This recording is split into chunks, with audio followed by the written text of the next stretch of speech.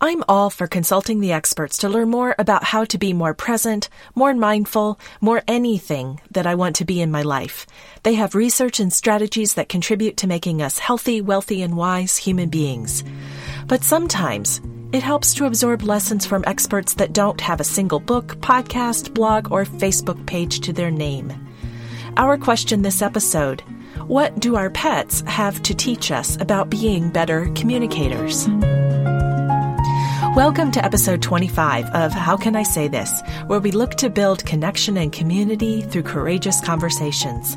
I'm your host, Beth Belo, and thank you so much for joining me. This episode is a little different than the others. It's a reflection on the communication and relationship lessons we can glean from our four-legged family members. While I'm using animals to illustrate my points, my goal is to take that information and translate it into tips on how to have better communication with our fellow human beings.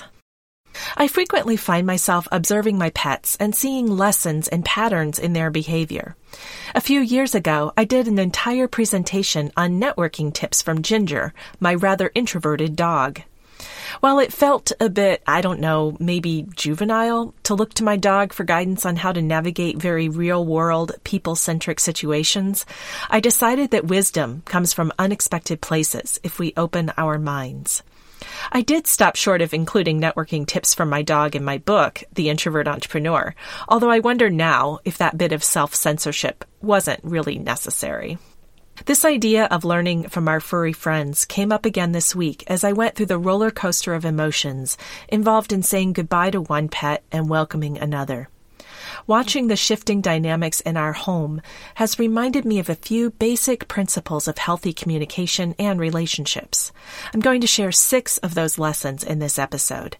And if you want some visuals to go along with the story, visit howcanisaythis.com to meet Lucy, Ginger, and Molly. Here's a little backstory. On President's Day, we laid our sweet kitty Lucy to rest. She was about 14 years old, and she'd lived with us for about 9 years, and she'd been living with progressive renal failure for about a year. We did everything we could to control her disease, to keep her comfortable and happy and loved. Except for obvious weight loss, outwardly, she was her chatty, lovey-dovey Lucy self. Towards the end of 2018, we sensed that the end was going to come sooner rather than later, and we decided that we'd rather say goodbye a little too soon rather than wait and feel bad because it was too late. By mid-February, we could tell that she was getting tired and that her physical body was becoming a burden. Lucy started to be less and less Lucy. We listened carefully to her, trying to set aside our own grief at the prospect of her dying. It wasn't easy, and it was profoundly sad. I tried to embrace the process and see it as an honor to be witness and caregiver to her in her final days. It ripped my heart out. And finally, the weekend before President's Day, we knew it was time. Lucy made it clear that she needed to move on, so we gave her lots of love, told her that she was going to be okay, and that she'd always be with us, and then we laid her peacefully to rest. This brings me to the first communication lesson that I want to share. Listen to what others are telling you, even if you don't want to hear it. We can miss signals that they send and the words they say when we're attached to a different outcome or simply don't want to acknowledge reality.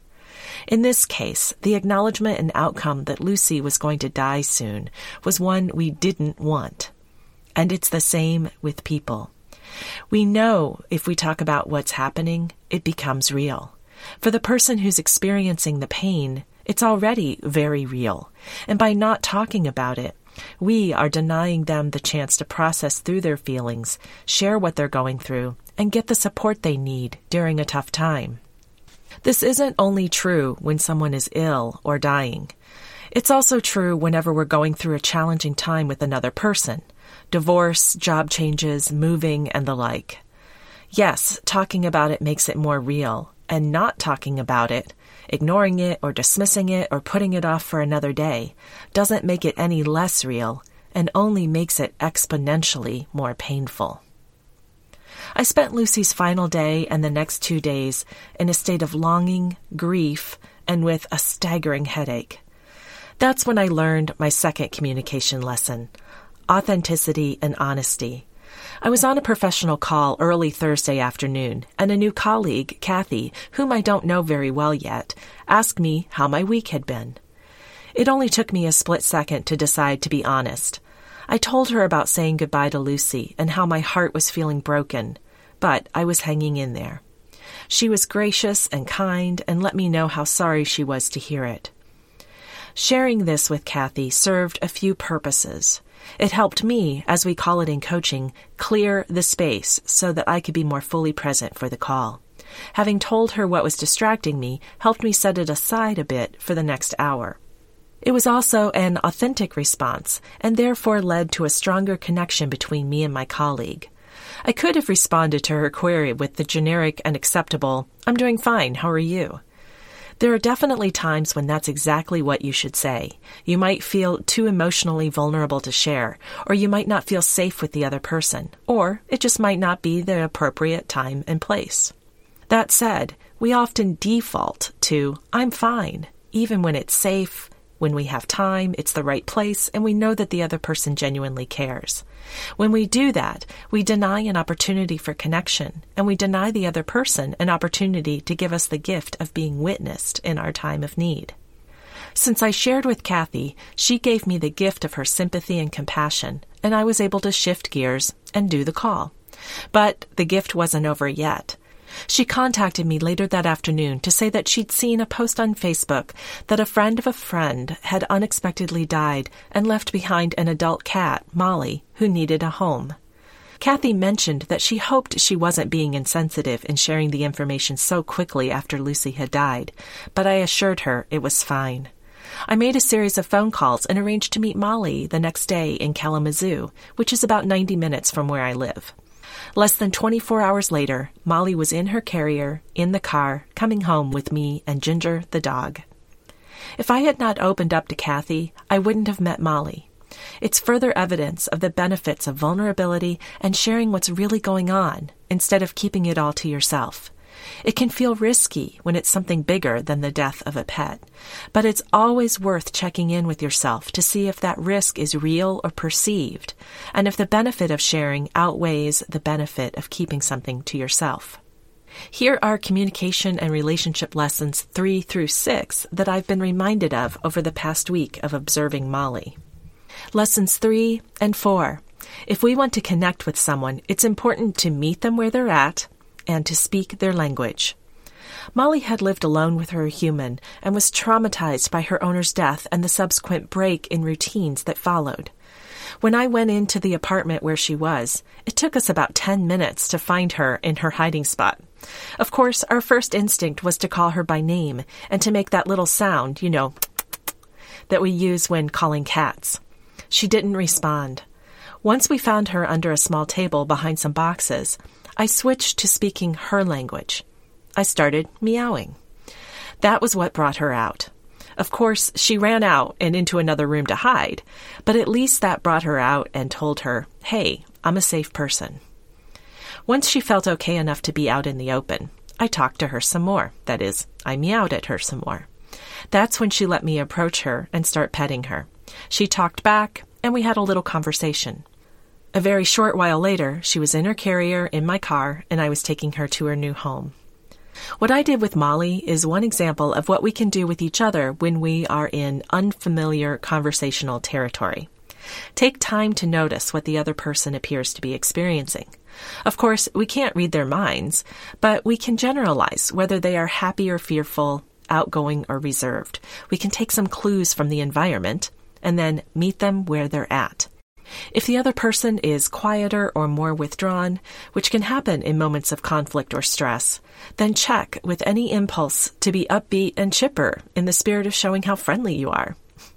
Give them space by mirroring their mood and their energy a bit. Consider what they want to hear most, rather than what you want to tell them. Think about the language they speak. Do they talk in terms of emotions and feelings, or data and facts? Do they need to process their thoughts out loud, or do they need to think quietly and take their time? Do they respond to things intuitively or logically?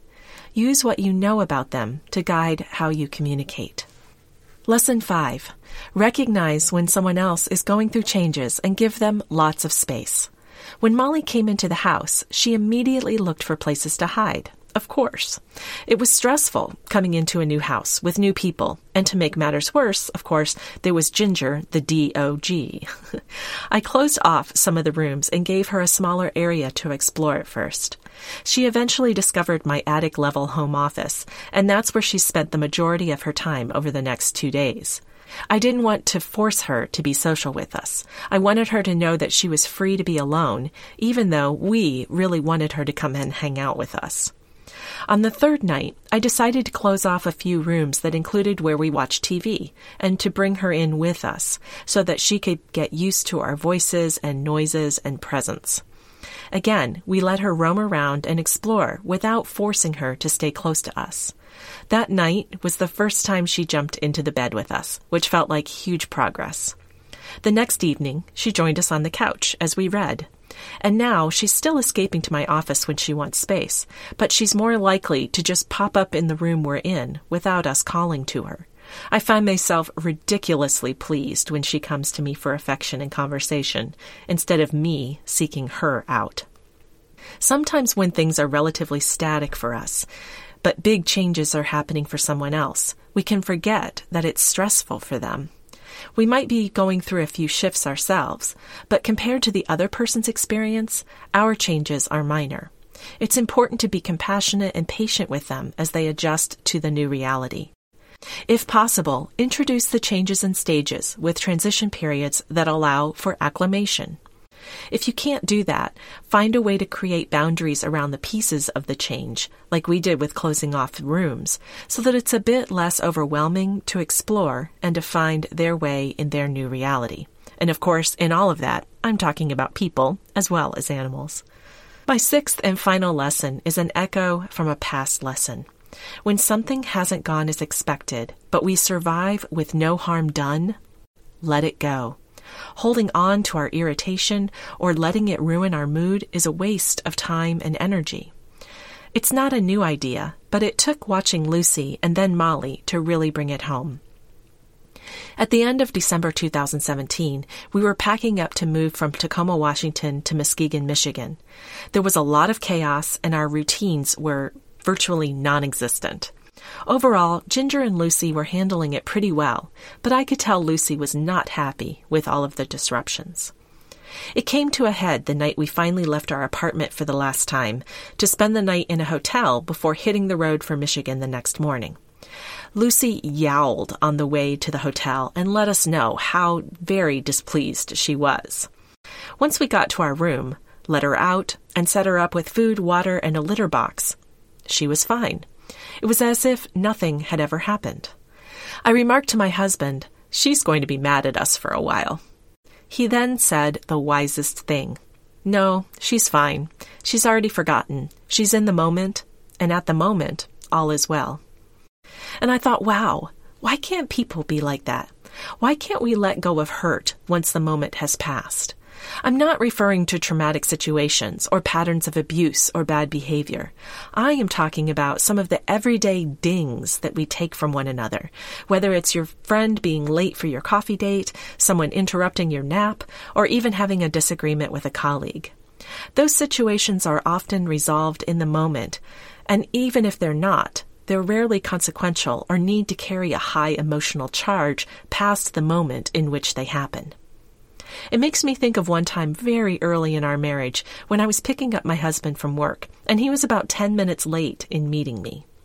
This was pre-texting and cell phones, so all I could do was sit in the car and stew, annoyed that he didn't seem to respect my time. When he finally got into the car, he apologized before I could even say anything. He knew that I was annoyed and acknowledged that fact. I realized in that moment there was no point in getting mad or even saying anything more than something like, "Yes, I was annoyed, but I appreciate your apology." There was no point in saying much more than that because we were on the same page. I was able to let go of my irritation, he knew he wasn't in the doghouse, and we were able to get on with our evening. We expressed ourselves in the moment, resolved it, then let it go. Very much as Lucy would teach us 20 years later in that hotel room. The lesson was reinforced again with Molly and her vet visit this week. I thought, putting her back in the carrier and taking her into a strange place with strange sounds and smells, where they're going to stick needles in her and poke around on her, I might as well kiss all that trust that we've established over the past week goodbye. And it's true, she was not happy. This is how she told me. But within 2 minutes of getting back home, it was like it had never happened. She was just fine. She had told me she was mad, and once the situation was resolved, she let it go. What would it be like if we could do that? Forgive and forget, as they say. Some situations may take more healing and not be so easily resolved, but we often suffer from 1,000 little cuts that we refuse to let heal because we choose to hold a grudge or let our irritation, even though we're not any longer in that stressful situation, spill over into the rest of our day. Before I offer some closing thoughts and your call to action, I invite you to visit the episode webpage at howcanisaythis.com, again, to take a look at Ginger, Lucy, and Molly. From there, you can also access past episodes, subscribe, or offer feedback. You'll also find information about leaving a review for this show.